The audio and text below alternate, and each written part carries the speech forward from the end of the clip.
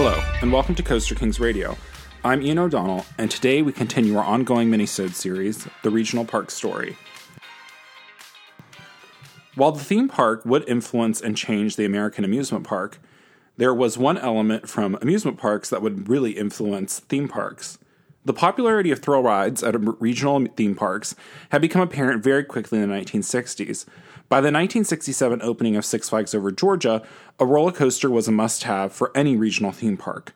Arrow, SDC, Schwarzkopf, and Zire steel coasters were quickly growing in popularity, with installations almost every year of the second half of the 60s. Overseas, new large-scale coasters were being built, such as 1964's Montaña Rusa at Mexico's Juegos Mecanicos de Chapultepec, a double-tracked Woody by National Amusement Device Company, and 1966's Giant Coaster at Japan's Fuji-Q Highland, a steel coaster by Minisode, which exceeded heights of 80 feet or 25 meters. In 1971, Six Flags would ask Schwarzkopf to create a custom version of his Jetstar 2, which debuted as Big Bend, with a top height of 80 feet, 25 meters, top speed of 52 miles per hour or 83 kilometers per hour, and 2 spiral lift hills. Arrow would make it their first version of a large-scale thrill coaster in 1972 with Astroworld's Dexter Freefish's electric roller ride, an 88-foot or 26-meter tall custom mine train with one large lift and an emphasis on large drops and high turns. So in 1972, when Kings Island's Racer officially marked the return of the large-scale wooden coaster, the stage was set for the second golden age of the roller coaster. The immediate effect of the Racer was the proliferation of large-scale wooden coasters by legendary designer John Allen.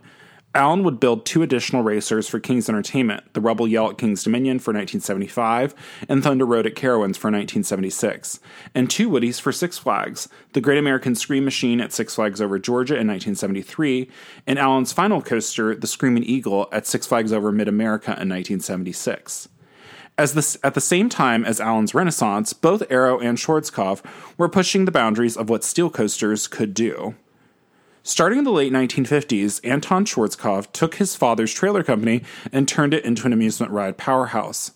The company initially focused on rides for the European fair circuit, but America soon took notice of this German company, and in the late 1960s, Schwarzkopf's compact Wildcat and Jetstar models began appearing at various American theme and amusement parks. The development of the Speed Racer line, which started with Big Bend in 1971, would eventually lead to additional custom installations and evolutions in the product line. In 1976, the Speed Racer line will reach its climax, the opening of the first vertical loop of our modern times, Revolution at Magic Mountain. In 1977, Schwarzkopf would go on to install a second custom looping coaster at Hershey Park, Super Duper Looper, and also debut their launch loop model with White Lightning at Carowinds, Tidal Wave at California's Great America, King Cobra at King's Dominion. These innovative coasters utilized a weight drop system to propel the coaster through a vertical loop, up a spike, and then falling back down through the loop into the station. Arrow had taken a different approach to bringing the inversion to modern coasters when it debuted the Corkscrew in 1975 at Knott's Berry Farm. Utilizing the improvements in track technology they had developed for various mine train installations, Arrow thought to approach the inversion not as a vertical loop, but as a drawn-out barrel roll, with the justification being that this corkscrew shape would provide more consistent forces throughout. In 1976, the company would debut their iconic teardrop vertical loop in Cedar Point's Corkscrew, alongside multiple standard corkscrew coasters in the first coaster to feature back-to-back vertical loops, Double Loop, at Ohio's Geauga Lake. Arrow would also debut their version of a launch loop in 1977, with Kings Island's Demon, Circus World's Zoomerang, and Loop Coaster at Massachusetts' Riverside Amusement Park. Arrow utilized an electric winch launch system, which was unable to attain the speeds of Schwarzkopf's system, and compensated for this by elevating the ride station and including a reverse launch platform at the other end of the coaster. In 1978, all these various trends and developments would lead to what I describe as the first great coaster year of the second golden age, a year where large-scale custom roller coasters debuted across the entire country. Arrow and Schwarzkopf would continue to build their various production models, but they would also be contracted to build multiple record-breaking coasters. It was a year which saw the debut of some first-time elements, broken records, and some of the most iconic coasters of the 1970s. Schwarzkopf would be contracted by Six Flags to produce custom double-looping roller coasters for Six Flags Over Texas and Six Flags Over Georgia. With the southern locations of these parks, they ended up being among the first new coasters to open in the 1978 season.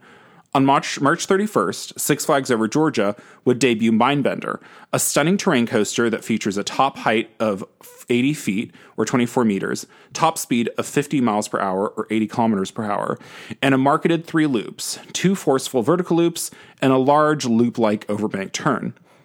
For Six Flags Over Texas, Schwarzkopf would manufacture the Shockwave, which would debut as the tallest at 116 feet or 35 meters, and one of the fastest at 60 miles per hour or 96.5 kilometers per hour coasters in the world. It also features back-to-back vertical loops, an element that would go on to become a signature for Schwarzkopf's 1980s looping coasters. Six Flags opened Shockwave on April 22nd, and it remains one of the park's signature thrills. Arrow had also bid for these Six Flags contracts, but they would have the opportunity to build their most ambitious looping roller coaster to date elsewhere. Busch Gardens Williamsburg would debut Arrow's Loch Ness Monster on June 2nd.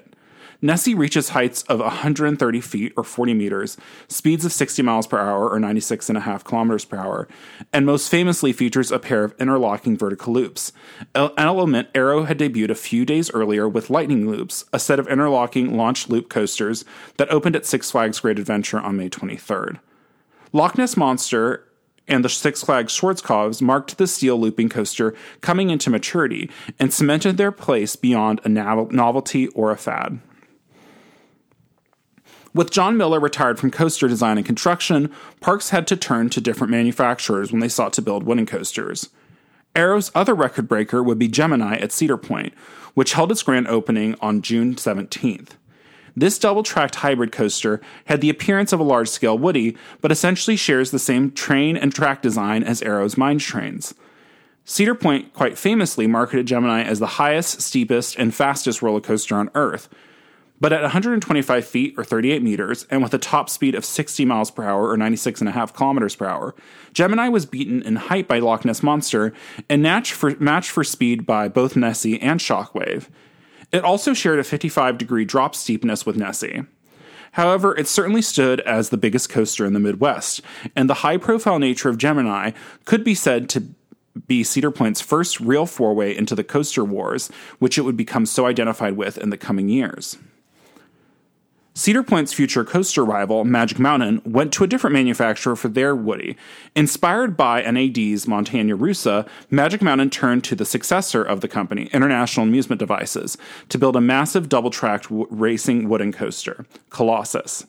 Colossus opened on June 29th and was 125 feet or 38 meters tall, 4,325 feet or 1,318 meters long, and reached speeds up to 62 miles per hour, nearly 100 kilometers per hour, breaking any sort of claim on a speed record that was held by Gemini.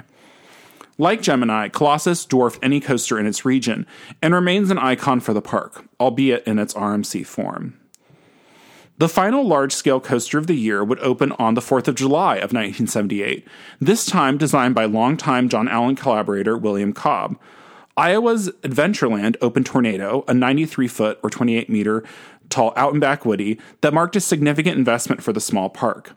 Cobb would continue to be a significant designer of wooden coasters, with 7 additional installations throughout the rest of the 70s, 80s, and early 90s. This chaotic race to build bigger, better roller coasters seen in 1978 wouldn't be repeated until the coaster wars of the late 90s and early 2000s. And even then, I don't think we've ever seen a year where the height and speed records were met or exceeded by 4 coasters in that time. Thank you so much for listening. If you liked this mini episode, please leave a comment or rating wherever you are listening. You can find interesting articles, exclusive updates, and a range of theme park related merchandise at thecoasterkings.com. For Coaster Kings, this is Ian O'Donnell. Join me next week as we continue exploring the regional park story. Imagine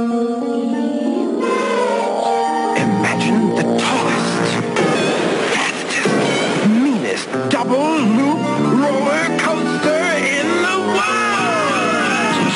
10 stories tall, 70-foot loops. It's the Six Flags Shockwave, running wild in your imagination. imagination. Things like lift your imagination.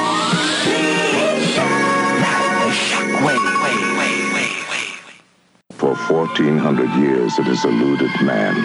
Vague rumors, questionable evidence, all have led to dead ends in man's endless search for the monster. Until now, for as surely as you hear my voice, the Loch Ness Monster lives. Terrible in its power to drive man mad with fear. See for yourself when the Loch Ness Monster surfaces. At the Old Country Busch Gardens, Williamsburg. It was buried alive in ice and snow, but Gemini was too mean to die. It's knowing you would return. Finally, spring came to Cedar Point. Arrived on anger and rage. Gemini's cold heart began to pound. Evil rushed through its icy veins. Gemini was free. Gemini. It's been waiting all winter just for you at Cedar Point.